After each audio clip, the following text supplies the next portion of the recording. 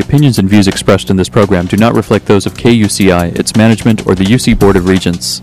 To find out more about this talk show or other talk shows broadcasting on KUCI, log on to our website at kuci.org or check out the latest program guide.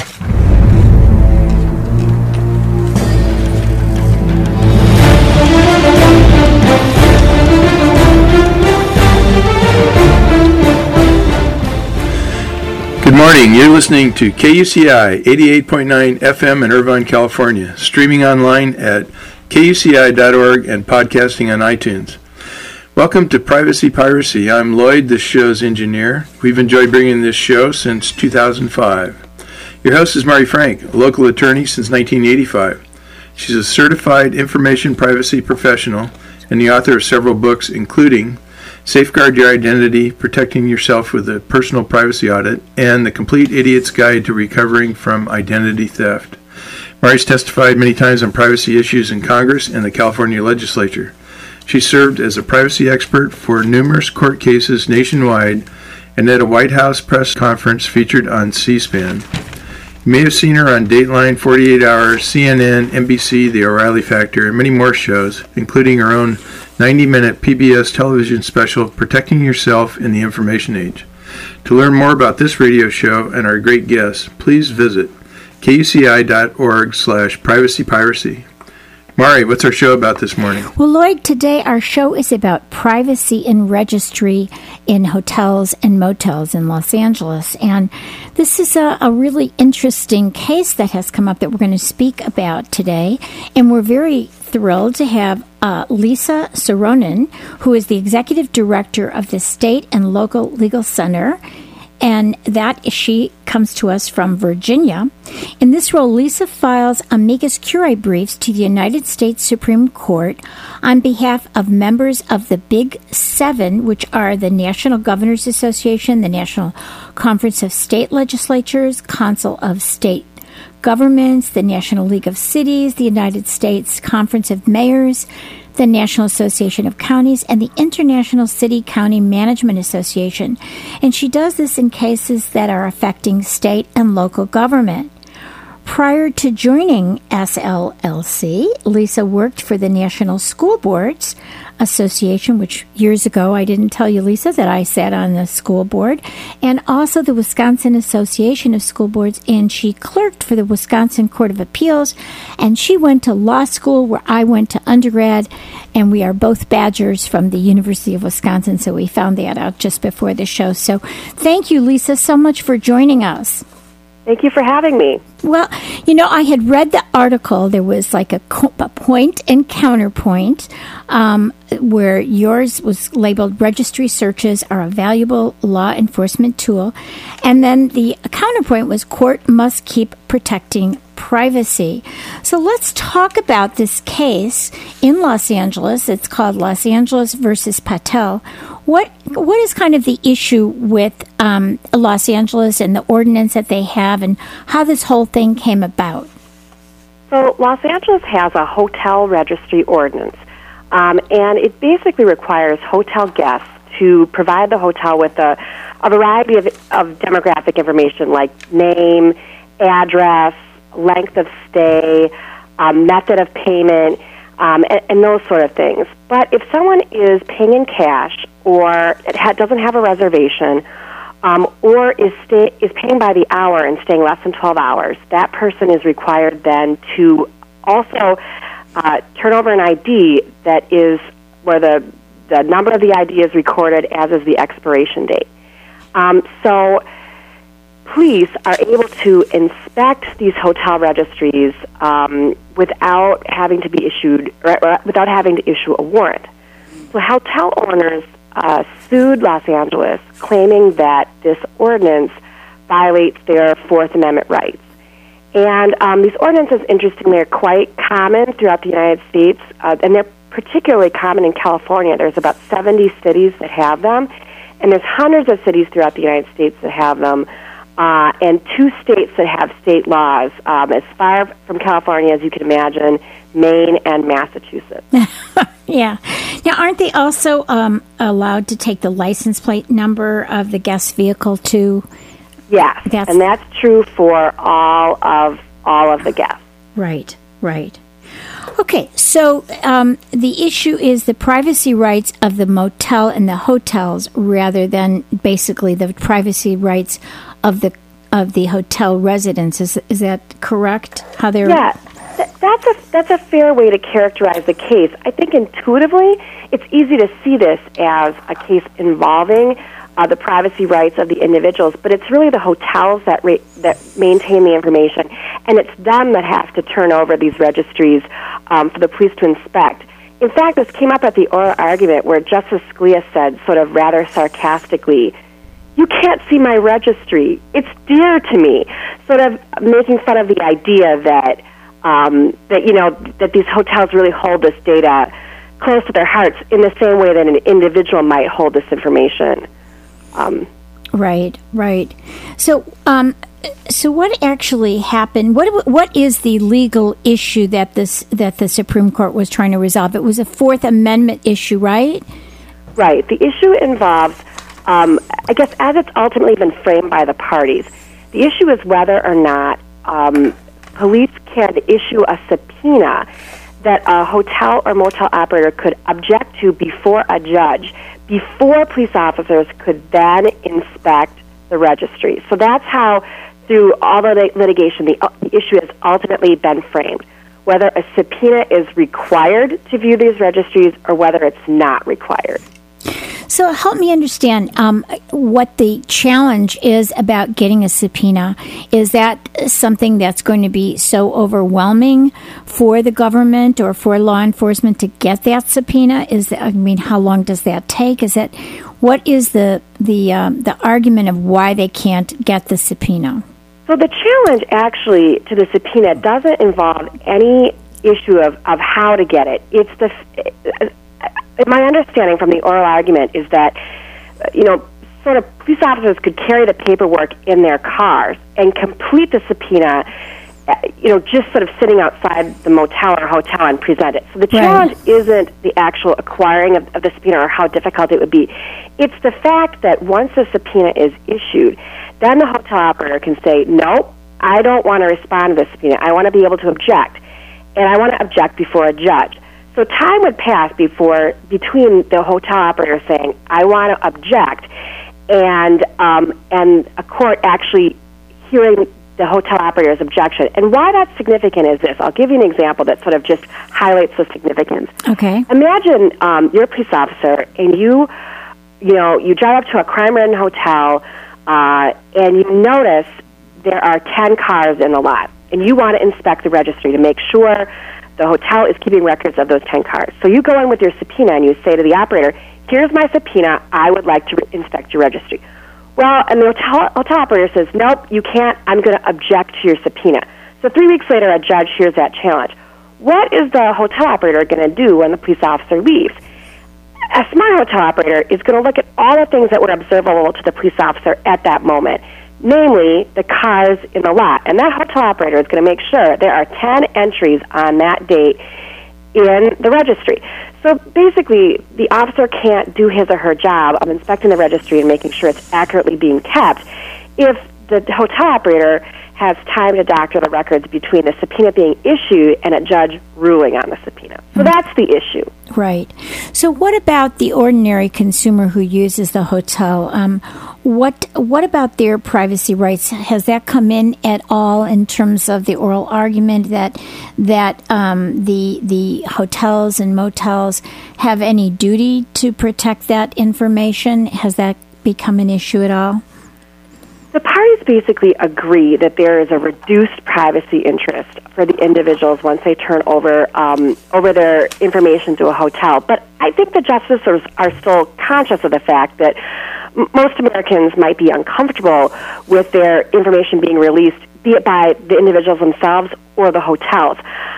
Specifically, though, one thing that came up during oral argument that's sort of interesting and I think sort of casts the privacy concerns perhaps in a different light is the fact that the justices acknowledge that most hotel operators would consent to the search anyway, because the one thing that's important to keep in mind about these searches is that the point of the searches are not so much to determine whether crime is being committed in the hotel, which is what a typical search is for. It's rather to just determine whether the records are being kept or not. So a hotel operator, himself or herself, if the records are being kept, doesn't mind if the police look at the registry, because all the police are checking for is to see if the records are actually being kept.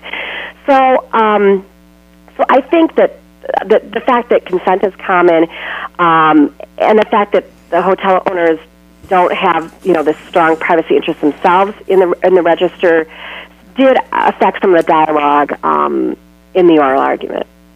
So, how about the effectiveness of deterring crime? Is there any evidence that these ordinances really do deter crime too?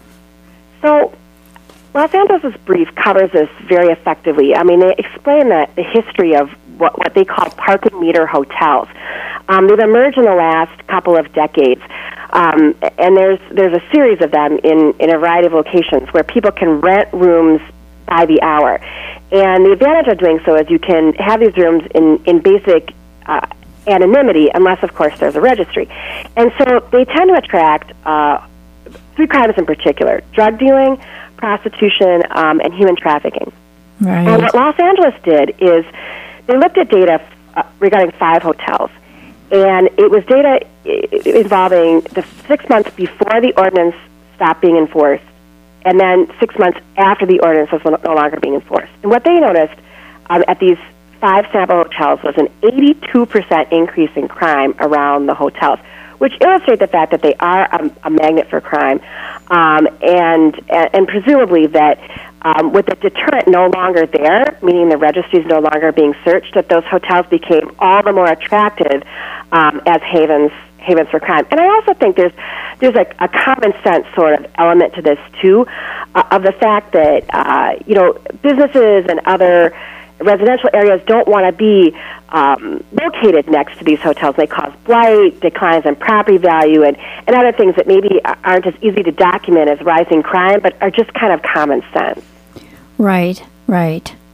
So why does Los Angeles argue that the warrant isn't really required if most of the motel owners or caretakers or managers would consent anyway? So why do they argue that the warrant isn't required? Well, from Los Angeles' perspective, there is an exception to the warrant requirement that they see this case as falling sort of squarely in. Specifically, the exception has kind of a long name, but it's the administrative exceptions in a closely regulated business. Basically, the Supreme Court has said, if you have a closely regulated business, a business that's subjected to an inordinate amount of regulation, and that business is required to keep records, that doing administrative inspections, like the inspection in this case, merely to see that the records are being caught, are being kept, that sort of activity that's not criminal enforcement in nature is just exempt from the Fourth Amendment. Exempt from a warrant requirement, exempt from a subpoena requirement. It's just sort of an administrative function that police are accomplishing to check and see whether hotels are doing what they're supposed to do. So that's how Los Angeles views this case, that there's a long line of cases on these closely regulated business, and this falls neatly within it. Los Angeles also relies on the fact that, what's interesting about these ordinances is that they track back to Europe in the Middle Ages. And so, our notion of the Fourth Amendment in a lot of ways harkens back to what the founders thought of the Fourth Amendment. And certainly at the time of the founding of this country, the founders were looking back to Europe where, these registries were kept open, no warrants were required. In fact, Los Angeles' brief describes very interestingly how hotel registry ordinances in the 1800s were sort of like the Google of that century. It was the registry ordinances, the registers weren't just open to police, they were open to the general public. So if you wanted to see what was going on in a hotel, you would just go down there and look at the ordinance. And this was considered a social activity, much like Googling people now these days. So there's been a long history of having these registries and not having them, not having a warrant for them or a subpoena. It's just sort of the way things have been done for centuries. So let me ask you something. So if it you know, I guess from just first blush, I mean, I understand to prevent crime, and especially you think of prostitution, you think of, slave trafficking, or what they call now these pregnancy tourism, but that we have out in here in California, trying to prevent that kind of stuff. I mean, to me, the issue of preventing crime makes more sense than just the administrative, because if it was just to see if they're keeping these records, they wouldn't really be looking in depth at people's driver's license numbers and truck or vehicle license, right? I mean, so I guess that's the thing that gets me. I mean, it seems to me on first blush that the idea of preventing crime is good public policy, but having that much information just for administrative, if they just said, well, do you keep records, show us the records, but to go in depth and look at every record and compare every record when there is no criminal reason, that I'm having a little bit of a challenge with. Well, to fall within this exception for the closely regulated business, it has to be the case that the inspections are being done to make sure the records are actually being kept. So Los Angeles focuses on that aspect of the inspection. And it's a true aspect of the inspection. The inspections are being done to make sure the records are being kept. But the whole reason why records are being kept in the big picture is to deter the crime. Because, as I said before, the criminals don't want people to know what they're doing and where they are and where they're going. And presumably, too, if a police officer is doing an inspection and he or she is looking at the registry, and in the course of determining whether the registry is being kept, notice on the day he or she happens to be there, a noted criminal in the hotel, it's hard to believe the police are going to just turn a blind eye to that. Right. So those, I think that's an exigent circumstance, right? That's, right. Yeah. But I think so. The two purposes sort of work together, and they mix in and merge in some ways that cannot be sort of neatly defined. Because, like I said, even though the purpose of the registry is to deter crime, the purpose of the inspection is to make sure the registry is being kept. But it all becomes kind of circular, I guess is probably the best way of describing it. Yeah. I guess I worry about things, and I'm just going to take the devil's advocate here. I mean, I just worry about if a cop thinks his wife is having an affair with somebody, and he wants to see if his wife is there in her car or boyfriend's car or something, that's it. Just seems like that would be an easy way to do it if he thinks that she might be going to a hotel that afternoon. Just for those kinds of purposes, I just worry about that. Well, I think that's a completely legitimate concern, and the hotel owners in that case, although maybe not the people actually in the rooms, do have recourse against the police if they feel that the police are using these registries to harass them and to harass their guests, or if they're using the registries for law enforcement purposes rather than seeing whether the registries are being kept. And the reason why I say this is the case is that the other side's argument in this case essentially is, a subpoena should be possible in these cases, and the grounds for a subpoena that are legitimate are the police are not actually trying to see if registries are being completed. They're trying to harass us or harass someone else, or they're trying to use this for criminal enforcement reasons. So the hotel would have some recourse in the event they thought an officer was doing that. But that's not the easiest problem to solve, because it really is the significant other, the spouse of the police officer, who in this case would be the person most harmed rather than the hotel by her husband finding out this information. Exactly. But my point is just that there is some recourse for hotels, even if it's not perfect, and even if it won't protect the privacy of individuals in an ideal way. Right. So if hotels are closely regulated businesses, what businesses won't be considered closely regulated under this? So this is the subject of a lot of discussion and oral argument. It was the subject of briefs by the Chamber of Commerce and Google. The fear, I think, among other communities is that the court has applied this closely held exception in just a couple of instances.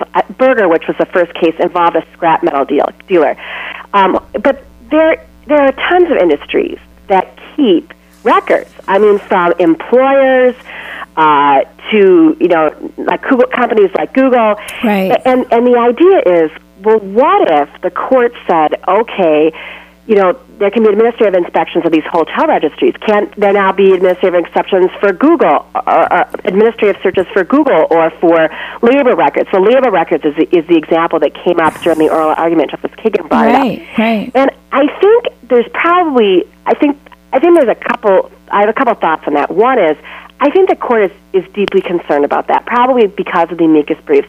And whatever opinion it writes, it's not going to allow the floodgates to be open that every single business that keeps records can now be inspected. I think, because like I said, the justices, I think, were very sensitive to that point. And so it's important, I think, to keep in mind that the exception is for these closely regulated businesses. And the level of regulation for hotels is really something that you kind of can't imagine unless you think about it. For example, if you go to a hotel in California and you're given a plastic glass of water in your room, there is an ordinance that says, or a state law that says, that glass has to be covered with plastic. I mean, that's the sort of level of regulation that we're talking about that affects hotels. The room rate, where the room rate's set, the size of the rooms. I mean, almost everything you can imagine about a hotel is regulated. So it's easy to sort of see the hotels as sort of unique in and of themselves. The other thing is, the closely regulated test is actually a little bit more complicated and more detailed than other than just being closely regulated.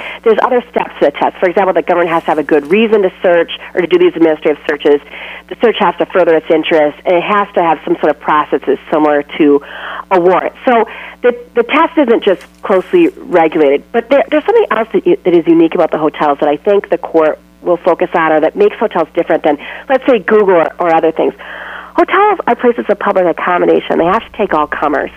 And so they've always been more regulated and sort of seen as different than other enterprises. So I don't think the court will allow, if the court rules for Los Angeles, I don't think the court will allow this to be one of those, oh my, the sky is falling cases.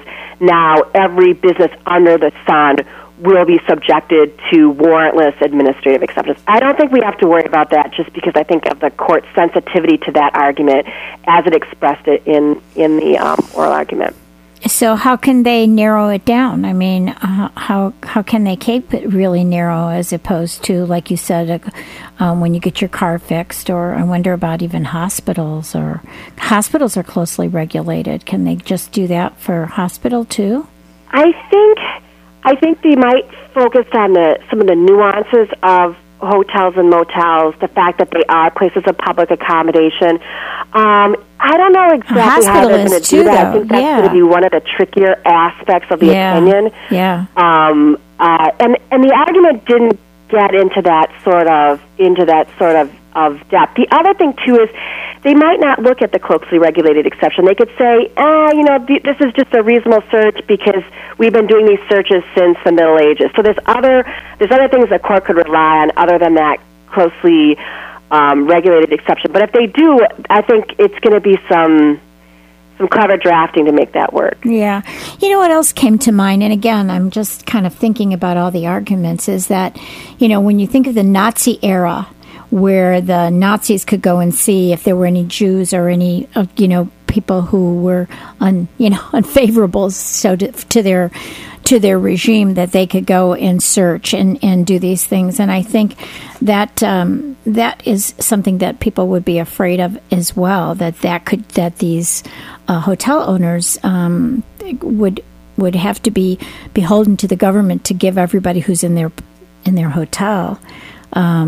I just wondered about that. I wonder if they have any ordinances like that in Europe. I would imagine that they don't in Germany, especially because Germany is probably so sensitive to that. Do you know? I don't know, but I would imagine that a country like Germany would have a sensitivity to this. I think another consideration in all this is that, the amount of resources that police can spend on looking at these registries is limited, and that is another factor that limits how aggressively they're utilized. And even if registries could be searched in all sort of industries, we simply don't have the resources to sort of accomplish it. And what's interesting about this ordinance is that it applies equally to the Ritz-Carlton as it applies to, one of the parking meter motels. Right, and presumably, police are using it more at the parking meter motels because it was intended, in the big picture to deter crime. So there are limited police resources working on this, and the limited police resources that are being utilized are focusing on areas where presumably, those registries are going to make a difference, where criminals are checking in a regular basis into these hotels and would be less inclined to do it if they knew their information could be available to police. So that I think is that's like kind of a reality check on the privacy concern. So was that pretty much the argument that the state and local legal center argued in your brief? So what we did in our brief was basically two things. We had a clinic from George Mason Law School work on our brief, a Supreme Court clinic, and they combed through, every ordinance you can imagine in the United States and came up with hundreds of these ordinances. And the point they were making to the court was, look, don't upset the apple cart. There's a lot of ordinances in the country that do this in big cities, in small towns, and this is just kind of the way we've been doing business in the United States for a long time. So our brief said, look, court, if you say this scheme is unconstitutional, it's going to affect hundreds of cities throughout the United States. The second argument that we made, it's kind of the flip side of the argument that the Google and the Chamber of Commerce are making, is we said, look, there are a lot of businesses that are sort of like hotels that have to keep registries for sort of similar reasons. Scrap metal dealers are one example that sort of emerged in the last couple of years when certain metals have gotten to be more valuable. Pawn shops are another great example. Massage parlors are another example. And as are mobile home parks, where they're required to keep records and administrative searches are done to make sure the records are being kept. But in the big picture, the records are being kept to deter crime. For all the obvious reasons. And we say in our amicus brief, look, court, if you say that this scheme is unconstitutional, it could also affect these other schemes that are done for the same reason, to sort of deter, the searches are done to deter crime. And so those are the points that we made in our amicus brief. So amicus briefs in general sort of want to do kind of three things. They want to say to the court, look, if you do this, you're going to upset the apple cart. And if you do this, other laws are going to be affected. And if you do this, it'll have bad consequences for our clients, state and local government in this case.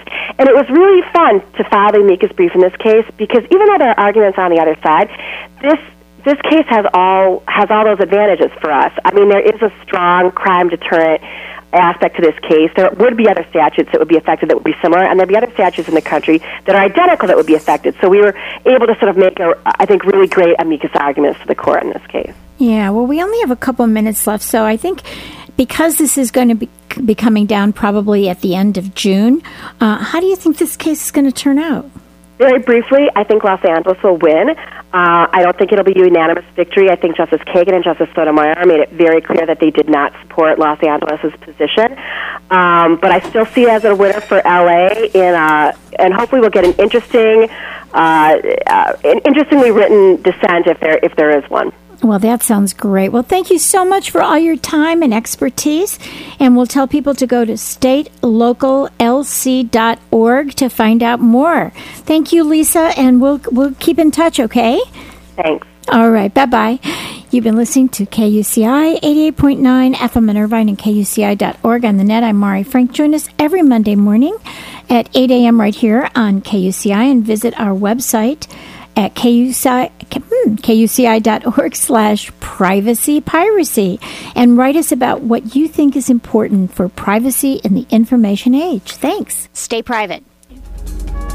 The opinions and views expressed in this program do not reflect those of KUCI, its management, or the UC Board of Regents.